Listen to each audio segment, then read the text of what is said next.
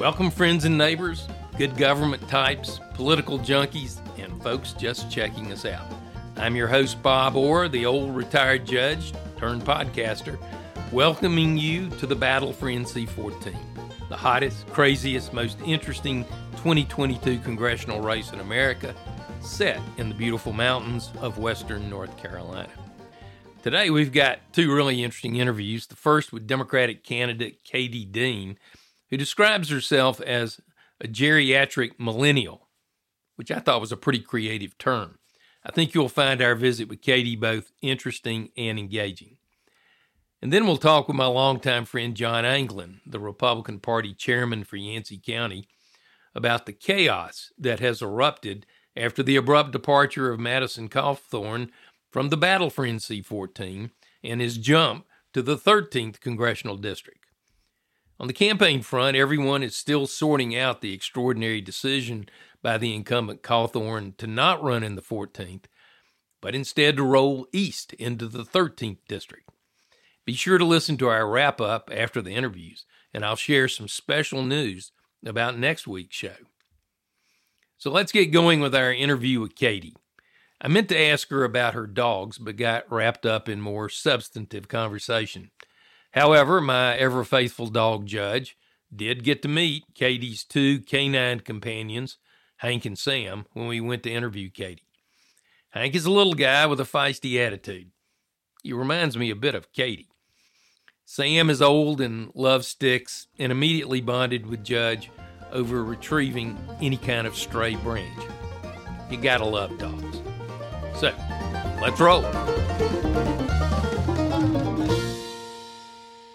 All right, here we are in the Swannanoa River Valley in Buncombe County, right close to Warren Wilson College, east of Asheville, in the shadows of the Black Mountains, and I'm with Katie Dean, Democratic candidate for Congress. Katie, welcome to the battle for NC-14. Bob, I appreciate you having me on today. It's a pleasure. Great, we're excited to talk with you about your campaign, and so let's start out. Tell us a little bit about yourself and how you ended up running for Congress. Yeah, it's a long story. I don't know how far you want to start. We got a few minutes. I was born and raised in North Georgia on a farm, and I grew up in a family that was living the quintessential American dream. My dad was the first in his family to earn a post-secondary higher education degree. He was a very smart man. He earned a master's in nuclear engineering from Georgia Tech. Wow. A rambling wreck. Yes. I knew the Ramblin' Wreck song before the Pledge of Allegiance. And, so growing up, of all the privileges that I grew up with, the two most important things that my parents raised me with were hard work and education. And with those two things, you can do a lot of good in this world. So it was a lovely childhood, and I kind of fell into some hard times in high school, and I ended up not graduating high school because I was failing math. And it became clear senior year that there was no path to graduation for me. So I withdrew from high school, and with my parents' begrudging blessing, and earned my GED, took a year off, and went back to school. And my education track has been a bit diverse. I went to Young Harris College for a year, and then I transferred from Young Harris College to Brevard College here in western North Carolina, Transylvania County. And I was at Brevard for a year, and that proved to be a bit too costly for the amount of student loans I was taking out. So I transferred down to Georgia State University and withdrew from Georgia State University second semester to take on a full-time career opportunity. Right. At the time, I was a black belt in martial arts. Okay, this is a new fact that I haven't seen on your bio, so I didn't know that. Yeah, and I'm a second-degree black belt, actually. So at the time, I was getting ready for my black belt and actively training at the martial arts studio, and I was teaching part-time, and I was offered a full-time position. So I withdrew from school, took the job. And I was thinking it would be a good career choice. I could be a small business owner, work with kids, be a mentor, use your mind and body. And I learned very quickly that it's difficult to own a small business that relies on other people's disposable income when the economy crashes. During my college years, I also developed a deep love of whitewater kayaking. I've paddled rivers in the deep valleys of western North Carolina's 11th, with the Watauga River and the Class 5 rapids on the Watauga River, all the way to the Raven Fork River in Cherokee County, North Carolina, all over western North Carolina. And so that, I've had a deep connection and affinity to western North Carolina for the last 15 plus years. Now this may be a little off topic in one sense, but how do you relate the skills you developed in black belt karate expertise and whitewater kayaking at the highest levels of the sport to running for Congress and being ultimately a public servant? Oh, I think that's a great question. And there's a lot of crossover in a variety of capacities there. With the martial arts side of things, discipline is huge. Control of power, control of your temper. And I think that's one thing that we really have to offer is a good temperament stepping onto the political stage to fill a void that we desperately need in Congress, is to have well-tempered congressional representatives. So for martial arts, I'd say good temperament, control of power, and discipline directly cross over to really anything that you do in your life. To go a little bit deeper, there's a mind-to-body connection, through your breath that we've been well-trained in. And on the kayaking side of things, all of those things relate. I use my martial arts skills to develop my whitewater kayaking skills. With the paddling, you need to be fearless. You need to be able to control your heart rate and focus on doing really difficult things that have high consequences where you don't always have control. And maintaining balance amongst the chaos and awareness when you can't see. Well, balance among the chaos may be a motto for running for Congress or being in Congress, because obviously it's a pretty chaotic situation.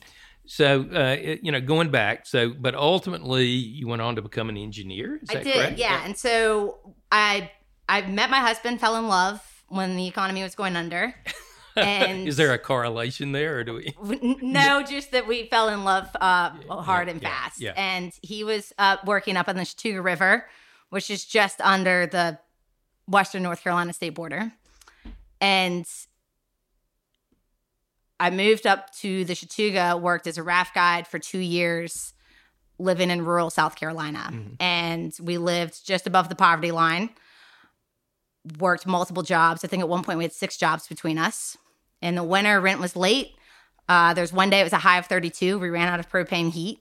And we were navigating the economy as a high school, I was navigating the economy as a high school dropout and a college dropout, and working 2 or 3 jobs at a time that all made less than $10 an hour. And so when we decided to get married, we sat down at this kitchen table, mm-hmm. which has been in my family for many years, and had, the difficult conversation about what kind of lives we wanted to build together. And, we made the decision we needed to go back to school. And so we were both Georgia residents still. Right. So I went to the University of Georgia and I earned a Bachelor's of Science in Environmental Engineering. And Zach went to Athens Tech and became a mechanic. He started working 2 years sooner than I did because you enter the workforce a lot faster with a lot less money invested. Right. We went from working class jobs and, just straight into the workforce. He worked as a mechanic, and then I took a job with a blue-collar engineering firm doing infrastructure design for rural municipalities. And that was in Georgia? Yeah, that was in Athens. So Athens, yeah. I took a job just right outside of Athens in Watkinsville, Georgia. Mm-hmm. And the majority of our clients were in the North Georgia region. Small municipalities, usually 1 million gallon per day type water plants, and worked on a wide variety of projects. 100% of the projects that we worked on were paid for by taxpayer dollars. So I've seen where the red tape has been efficient and beneficial, and it protects public health. And I have seen where the red tape is a mile long and inefficient, ineffective, and it's at our cost because we don't get the infrastructure that we need.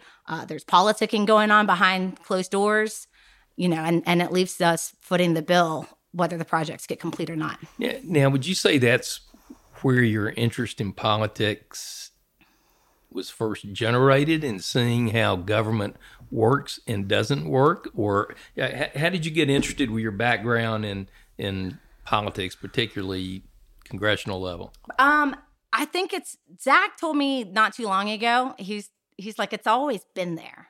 He's like, some people are surprised by your run, like as a kayaker. They're like, where's this coming from? And he's like, it's always been there in you. Policy, I'd say I became passionate about policy through my education at the University of Georgia. And I had phenomenal instructors who testify in front of Congress for energy policy.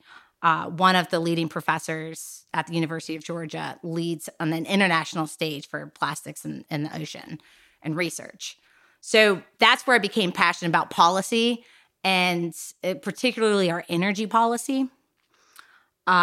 With more of the humanities and a historical understanding in high school, because I wasn't passing math, I was way more interested in AP Lit, history. I was in Latin 4 honors when I dropped out of school.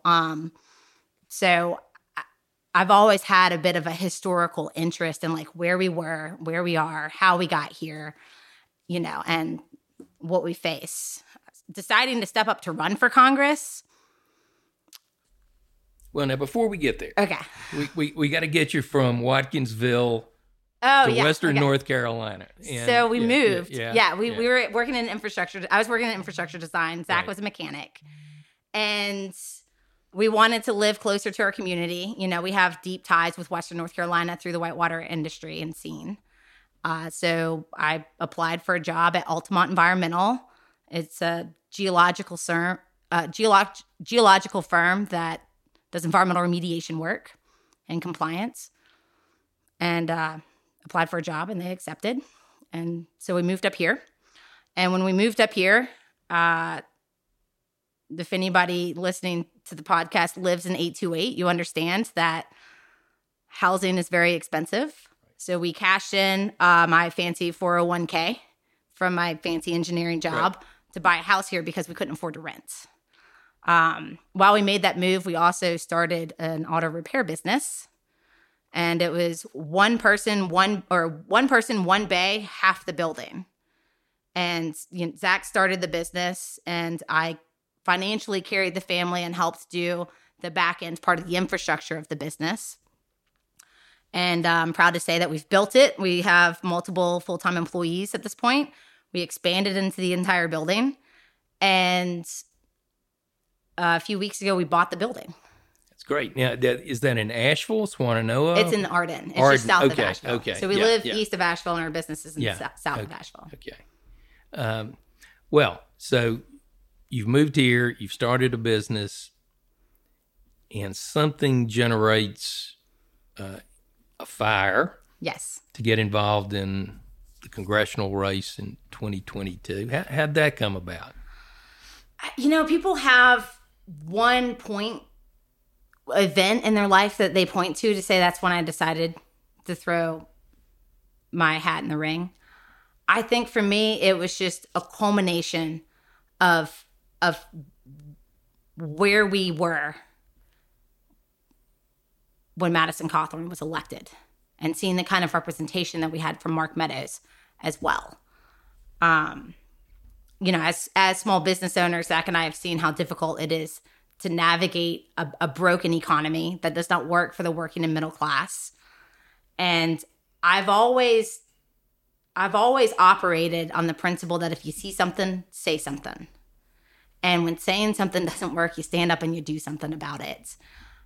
So what inspired my run for Congress at this point, I want to say is probably the level of extremism and how accepted it has become in our mainstream media and our society, and full well understanding the risks and hazards that poses to our country. I do think it's up to everyday working class, middle class Americans to stand up, unite, and say we're not extremists. So you talk with your husband, you make this decision. You're going to run Yes. 2022 in the Democratic primary. You've been in the race now, what, 4 months, 5 months? Since June. Since June, okay. I can't do the math. A few months, right. So, and I'm assuming that's been your first foray into, shall we say, organized politics. Yes. For running a campaign. What's been your take on it? What surprised you? What's disappointed you? What's frustrated you? What's made you excited? Oh, that's a great question. What's frustrated me is not a surprise to me at all. It's the pay-to-play economy that is how we elect people to office. You know, we have hundreds of thousands, if not millions of dollars that have poured into Western North Carolina from outside of Western North Carolina to decide who's going to go on the ballot. You know, and I was frustrated with that as a citizen. I continue to be frustrated with that as a candidate. What excites me is that our campaign is doing more with less. And we're doing more with less in a very genuine grassroots effort that the team that we're building are all Western North Carolina NC-14 constituents who are coming together to say, we believe in what you're doing. We believe in your messaging. We believe in the kind of that we all agree with, and the representation that we want to have. And it's cultivated a genuine grassroots traction that is organically expanded throughout the district. And what's been the greatest thrill of it, or the biggest positive at this point? That's a great question. The greatest thrill of running the campaign, I think, is connecting with people. And consistently, I hear from Republicans, Democrats, moderates, progressives, independents, people who've never voted before. My takeaway so far has been that we have more in common than we're willing to admit, and that there's room in this race, and there's room for a seat at the federal level to have smart and hardworking representation, and that the people of Western North Carolina are going to organize and do it together. If I win this seat, it's not because of me. It's because of everybody that has joined this campaign. And so we've got a primary right now scheduled for the Tuesday, March 8th. Yes, Tuesday, March 8th. Mark it on your calendar. There's a possibility that could be pushed back based on the redistricting litigation, but we don't know. Right now, are there 5 others, Democrats? Yes. There's a pretty sizable contingency. Do you anticipate there would probably have to be a runoff? Is there talk of that? I assume so. Yeah. I'd be surprised if it didn't go to a runoff. So, but in U.S. politics right now, anything's possible. Right. Any strategy you want to share with the listening public on how Katie Dean goes about and wins the Democrat primary? Yeah, absolutely. So to that, I want to talk about why we can win and how we can win. And why we can win is part of how our district is drawn. People have said, if people are running the rhetoric that it's overly Republican, that a Democrat just can't win this seat, and I strongly disagree. I think the way that we are drawn, we now live in a battleground district, and as an open seat, this will be one of the most competitive and consequential elections in the 2022 midterms. And we win that seat by running a campaign that has energy and substance, that runs a campaign that is relatable to our lived experiences for what it's like to navigate a broken economy and what our needs actually are. The polarization and the outrage politics and the extremism that we see leaves us vulnerable in today's economy. And it also leaves us footing the bill.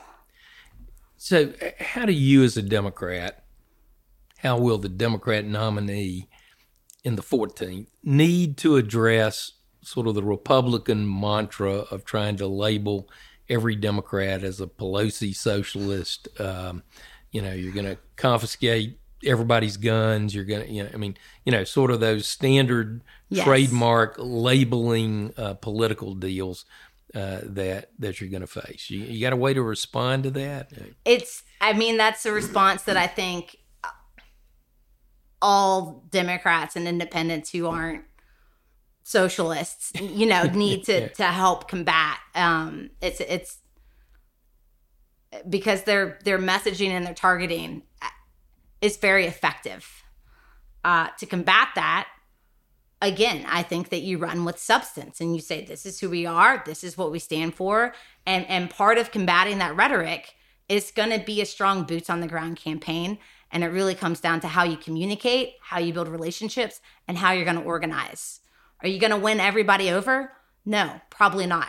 But can you organize in a capacity that inspires people who don't typically come vote to come vote for you because they believe in your cause and they believe that you're going to provide smart, tough, and hardworking representation? Yes. So when you got in the race, there was a fella named Madison Cawthorn. Yes. Familiar with him. A familiar name, yes. That every Democrat and several Republicans who jumped in the race were running against. Correct. As of last week, Brother Cawthorn has bolted for the 13th district to the east of the 14th and won't be on the ballot. Right. Yeah, at least in the 14th. And I think it's worth, my opinion is really driving home the point. He jumped ship because this district is competitive and he was vulnerable and this is a seat we can win. But continue. Okay. So your impressions of him, well, you just gave one that, you think he jumped because he was concerned about the competitiveness and he was looking for an easier race. We don't know for sure yet who all the Republicans may be in their primary, but your reaction to Cawthorn and Cawthorn being gone and the pool of potential Republican challengers that the Democrat nominee will face. Yeah, the going got tough, so Cawthorn got gone. None of that is surprising. It's now an open seat. I think it's really anybody's game. We launched our campaign with what we have to offer, and that is hardworking and smart representation. If you notice when you go look at our launch video that we released at the very beginning of our campaign, we don't mention his name at all. So we're running for what we have to offer Western North Carolina. With what they run on the GOP ticket, you have the 3 people still on the ticket that were running against Cawthorn. We now have Michelle Woodhouse, who has jumped into the NC 14th GOP ticket. Yeah, potentially Cawthorn's chosen candidate. We don't know that officially. Allegedly. Yeah. I feel comfortable saying that she is Cawthorn 2.0. So we're running against the same playbook that Cawthorn had. And there's similarities with that. There are other rumored candidates that the NC GOP establishment side may or may not be running. And really, I think we'll have all of our questions answered at the end of the filing in December. Right, which is only a couple of weeks away. And then we'll know who's in, who's out. So in sort of wrapping up, are there 2 or 3 issues that you've tried to address or emphasize in your campaign or that you're hearing from constituents? Yes. Access to health care is a huge one. I have a personal story associated with it. I assume everybody has a personal story associated with it. When I left full-time environmental remediation work to work at the family, to grow and expand our family business, I forfeited our access to affordable health care. And so we went without it. I broke my collarbone as an uninsured person. It required 2 surgeries. The first surgery put a deck screw down the inner diameter of my collarbone. The second one was to remove it. I did the second surgery without general anesthesia because it saved me $15,000 in healthcare costs. Well, that's terrible, but that's pretty tough. I will say that. And what I've learned through my process is that my story is not unique to me. This this issue is uniquely American. All across Western North Carolina, people sit at the kitchen table, and when people get hurt, when people get sick, the first thing they think of is, it's not how am I going to take care of myself or how am I going to take care of my family. It's how am I going to pay for this? And we have seen with our local community nonprofit hospital, we have seen where that nonprofit hospital got sold down the river for for-profit gains. And what happened is costs went up, care went down. So when it comes to access to affordable healthcare and quality healthcare, I'd say that's a highlight on our platform and our campaign. And we're working with industry professionals across our districts to really run good policy that benefits Western North Carolina, especially when it comes to a strong anti-corruption stance that have infiltrated our legislative policies and our healthcare industry. And that's probably a good one to end on, but I want to give you a chance to tell us your website and, yes, your absolutely. And your Twitter handle, right? Yes, so, everything. The website is www.electkatiedean.com. All of our social media handles are also at electkatiedean. And we are running a working class campaign for a working class district. But as I've said to each of the candidates, I assume there's a donate button on your website. There is, absolutely. Would you encourage folks who like your message and your campaign to 100%. Yeah. This is a grassroots campaign.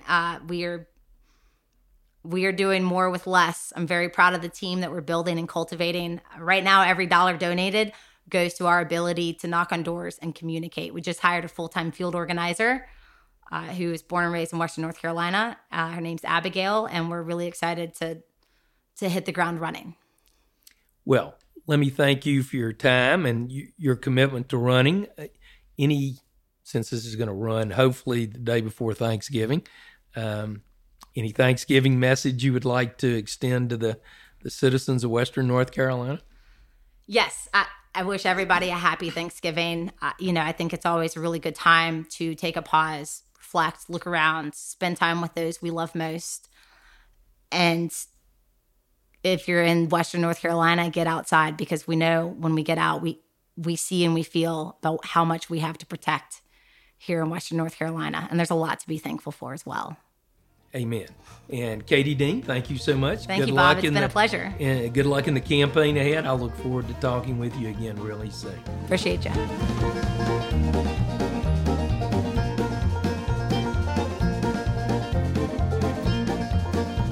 All right. Well, great. It's my pleasure to talk with my longtime friend, John Anglin, chairman of the Yancey County Republican Party. Longtime chairman, I might add.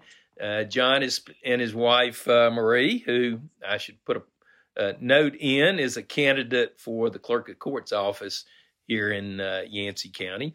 But John and Marie and family are, where are you, John? We are in the beautiful small town of Eufaula, Oklahoma at the moment for Thanksgiving with my mother's family. Well, that's great. And I assume you drove out there? We did. Yeah. Not a lot of great flights between Asheville and Tulsa, I'll say it that way. So we made the 13-and-a-half-hour commute last week. Yep. All right, great. Well, I hope y'all have a wonderful Thanksgiving and give Marie and the kids my best. I want to get your take on the dramatic events that have taken place in the congressional race for NC 14, formerly NC 11, with Madison Cawthorn shocking everybody and bolting to the 13th congressional district. And we've had at least one new Republican join the race. So, look, as a longtime Republican activist, what's your take on all this? Well, I think we've been in a cycle here in what is still, I guess, the 11th as far as from a GOP executive committee standpoint. And, of course, we're migrating, I guess, into the 14th, as you would say. Right. But it's been, we had longstanding congressmen such as Charles Taylor and even with Congressman Schuler, in which, there seemed to be, a pattern there of, where seemed to be more I guess, of a steady pattern. Right. I'll say it that way. And then, we go back to, of course, Congressman Meadows when he decided not to run again. That seems like it was a lifetime ago, but actually only two years ago now. And so, of course, went on to subsequently serve as chief of staff. And with Congressman Cawthorn making the decision, I think in a lot of ways, it's, the nature of it is not one that in the mountains we have been used to, but at the same time, it's one that we have now found ourselves in again. And, where we've seen politics abounding. I've said many times I'd love to take a break in these odd years, and maybe focus on the local town of Burnsville municipal races. But that's not been the case over the past, 2 or 3 terms that I've served now. So I'm assuming Cawthorn's decision came as a huge surprise to you, even though you're obviously well connected across the district in Republican circles. It was something completely out of left field, to be honest with you. Congressman Cawthorn and I spoke, privately one-on-one in regards to his decision to do it. And, I wasn't prepared for it. I don't think that anyone else was in the congressional district. And so not one that we had planned for. I'll say it that way.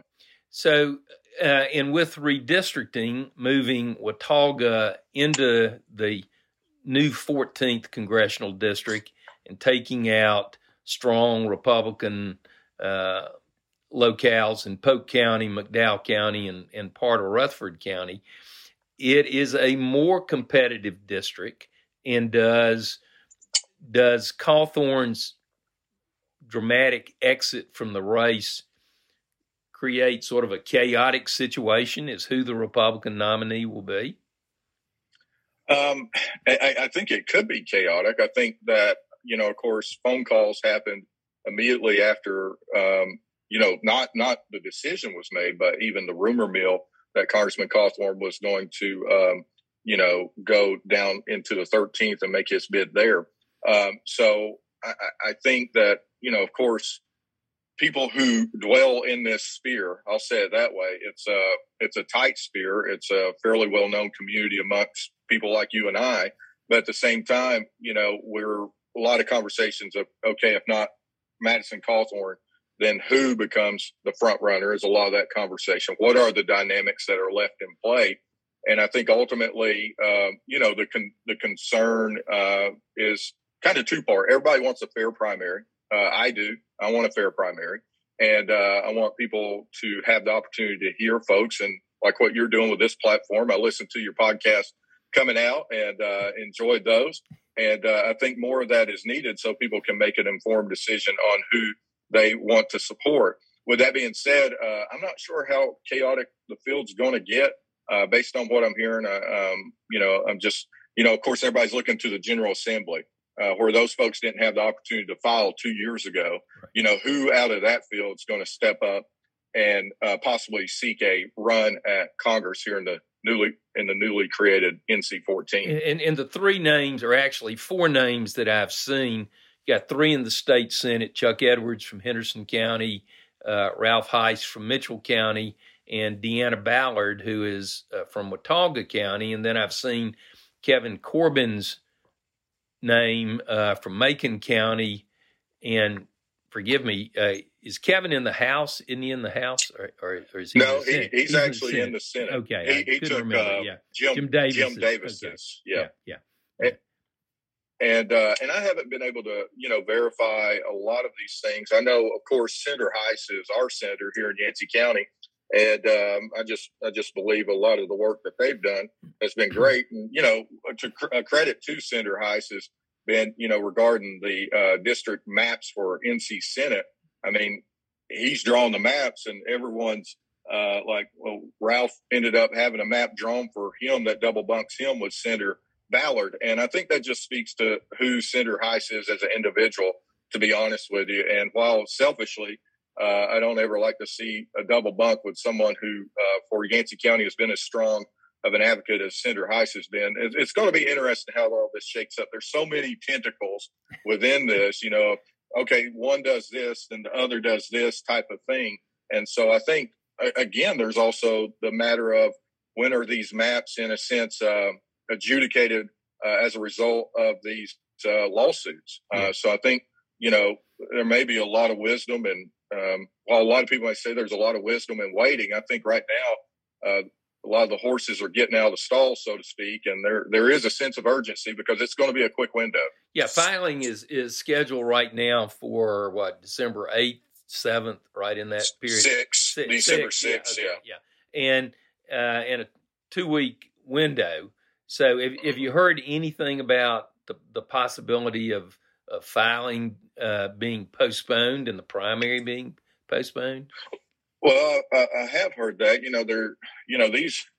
These things for a chairman, I hate them, to be quite honest. I understand the process, but as a chairman here in Yancey County since 2015, my main effort has been to, have not a united front in the sense of, we're going to all agree on everything. Republicans are terrible at agreeing on one single issue, it seems at times. But that being said, it's just keeping some form of unity and then keeping the focus simple, better government.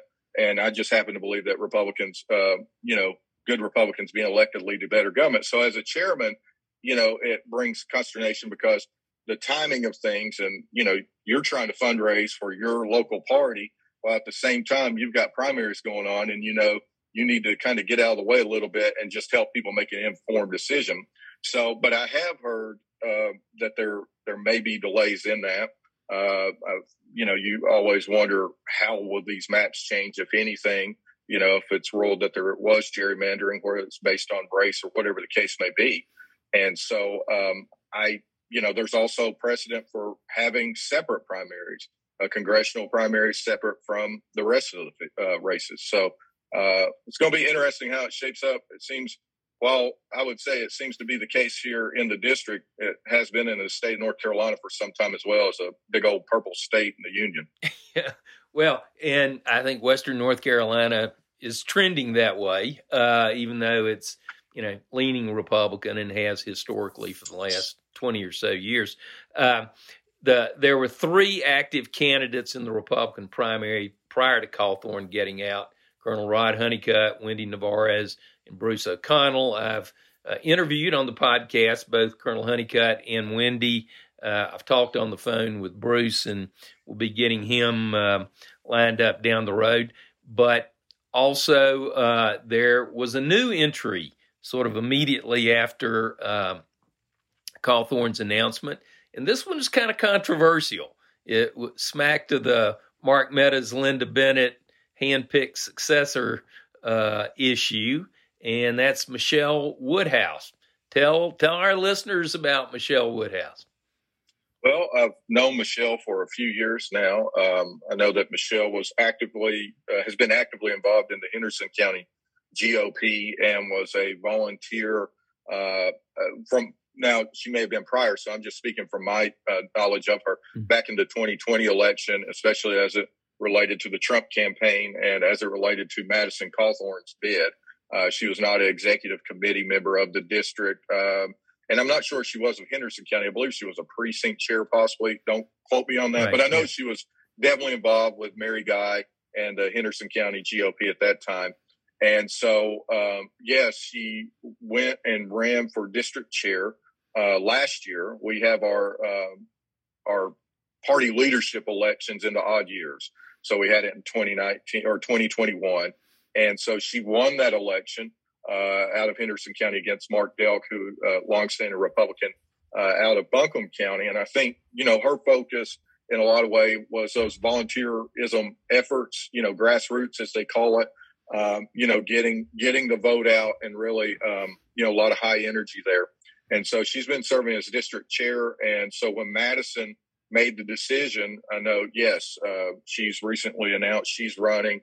A lot of conversations going on with executive leadership as to, how does that play out for the district, given we've got a primary, given, we knew we were going to have an election in April as it is for NC-14 leadership. And so as far as controversy is concerned, I guess, you're speaking of the fact that she's been a district chair and there's been some things said in regards to, the timing that she created her committee. I think she created a committee at the state level to start with. And of course, has subsequently created her committee at the FEC level here recently. And so I will allow you, Judge, to ask the question as far as more of the any controversies you may know. But I've actively been speaking with Michelle too. Again, just as a result of, she's still currently chair. The plaintiff organization does allow that. I know there's been some statements about, well, she should immediately resign. And, my personal opinion is one thing, but at the same time, I believe firmly in the plaintiff organization. For those that don't know, is basically our bylaws as a state party. Yeah. Well, let me say, Bruce O'Connell, and I don't have a clip of Bruce, but he has sent out an email calling for her resignation as district chair and complaining that over the course of the last 4 or 5 months, while she was district chair, she was very protective of incumbent Cawthorn and reluctant to let the challengers to him, which includes Bruce O'Connell, to have opportunities to speak and participate in district Republican things. So that will play out. She's in. I think Rod, Wendy, and Bruce are definitely in. And we talked a little bit about the senators and the 4 senators in the legislature, maybe one of them jumping in. You have any predictions? You want to go out on a long limb, John? Yeah. Well, I think my prediction is you could see 1 or 2 get involved. That's what I'm hearing. I think that you have. It seems even 2 years ago, I realized how with the North Carolina senators, state senators, they're close. They talk to each other a good bit, and I think they're close regardless of party at times, just because it's a smaller group than what you have in the NC House. And thank God we got a budget finally. By the way, I just want to say that for our educators, for our state employees, and especially for my county. A lot of great things were in that budget, so I'm very thankful for that. But I could see 1 or 2. I think I don't want to speculate too much, but of course you've got Corbin, who's in that Southwest pocket. I know he's extremely popular down there. Has done a great job. Apparently, he's been at the Board of Education, the commissioners, to the House, to the state Senate, and then Chuck Edwards in Henderson County. You're going to have to gain votes from Buckham and Henderson County. That's all there is to it. So I think a lot of eyes are on him as well. Senator Heiss, has done just such a great job in the NC Senate. What a tough loss that would be in losing him, but I think he would be a fine leader as a U.S. congressman as well. I'm not sure. I know he and Deanna are very close. I know at the state convention, we had a Friday night event, and I sat at Senator Heiss, allowed me to sit at his table, and Senator Ballard was there. So they're close friends, and I think Senator Ballard, she's weighing those options as well. I've spoken with her, and I think she's given great thought to that. And actually seen a tweet, that was saying she's going to be, weighing the option of running this week, and I guess an announcement from her is forthcoming soon. I thought it was very interesting. I saw on Twitter an invitation to a Republican candidate forum in Henderson County in early January, and the one state senator that was listed on the invite list, or that I saw, was Senator Ballard. So I don't know whether you may have been on the road to Oklahoma at that point. Well, John, I know you got family things to do. Would you like to send Thanksgiving wishes to the folks here in Western North Carolina, all the way from Oklahoma?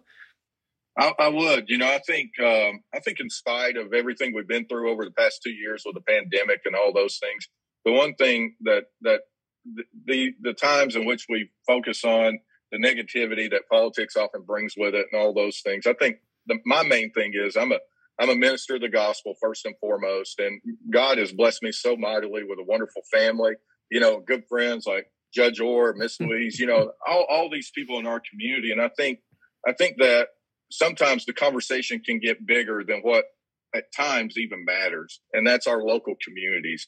And when I look at Yancey County and Burnsville, people would say, well, why would you ever get involved in politics? And I would say this, it's because I really believe in my community. I believe in the people there. And I think it's critical that we have good people continue to step up and run.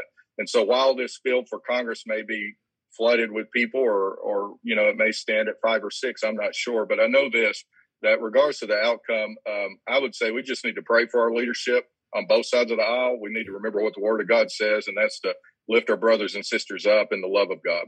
Well, that's a good way to end it. I concur in everything you say, and we are thankful to have good people being willing to step up and undergo the grueling challenge of running for Congress. And so they do merit our prayers and best wishes on both sides of the aisle. Happy Thanksgiving to you, Marie, and the family, and have a safe drive back. And we'll look forward to seeing you back here in the mountains of western North Carolina, and in particularly Yancey County. Thank you, Judge. The best to y'all. All right. Take care.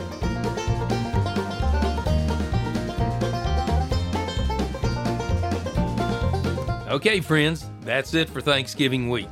Despite the problems, controversies, and challenges we face, it's important to be thankful for our blessings and to share our bounty with those less fortunate. Thanks to all our candidates for making the commitment to run for office. It's neither easy nor always fun. And even if you strongly disagree with a candidate, at least thank them for the effort.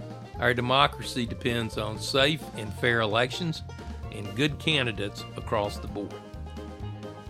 Next week, we'll have an interview with Jasmine Beach Ferrara, who many consider the Democratic frontrunner in the primary. But Jasmine's driving to St. Louis with her spouse, 3 children, and a dog for Thanksgiving. That's brutal. And drumroll, Mark, we'll take a short detour out of the 14th and check in on the goings-on in the 13th, as establishment Republicans look for a challenger or challengers to take on Madison Cawthorn. But most importantly, we'll have an interview with Josh Remillard, Democratic candidate for Congress in the 13th, who jumped from the 14th district race specifically so he could take on Cawthorn. You don't want to miss that talk. And don't forget to check out our website at www.thebattlefornc14.com and our Twitter musings at Judge Bob Orr. You can find this podcast on your favorite streaming services, so pass the word about the battle for NC-14. Thanks as always to my producer, Mark Maximoff, who kindly put this together over his Thanksgiving trip to Washington, D.C. And a happy Thanksgiving to one and all, and safe travel.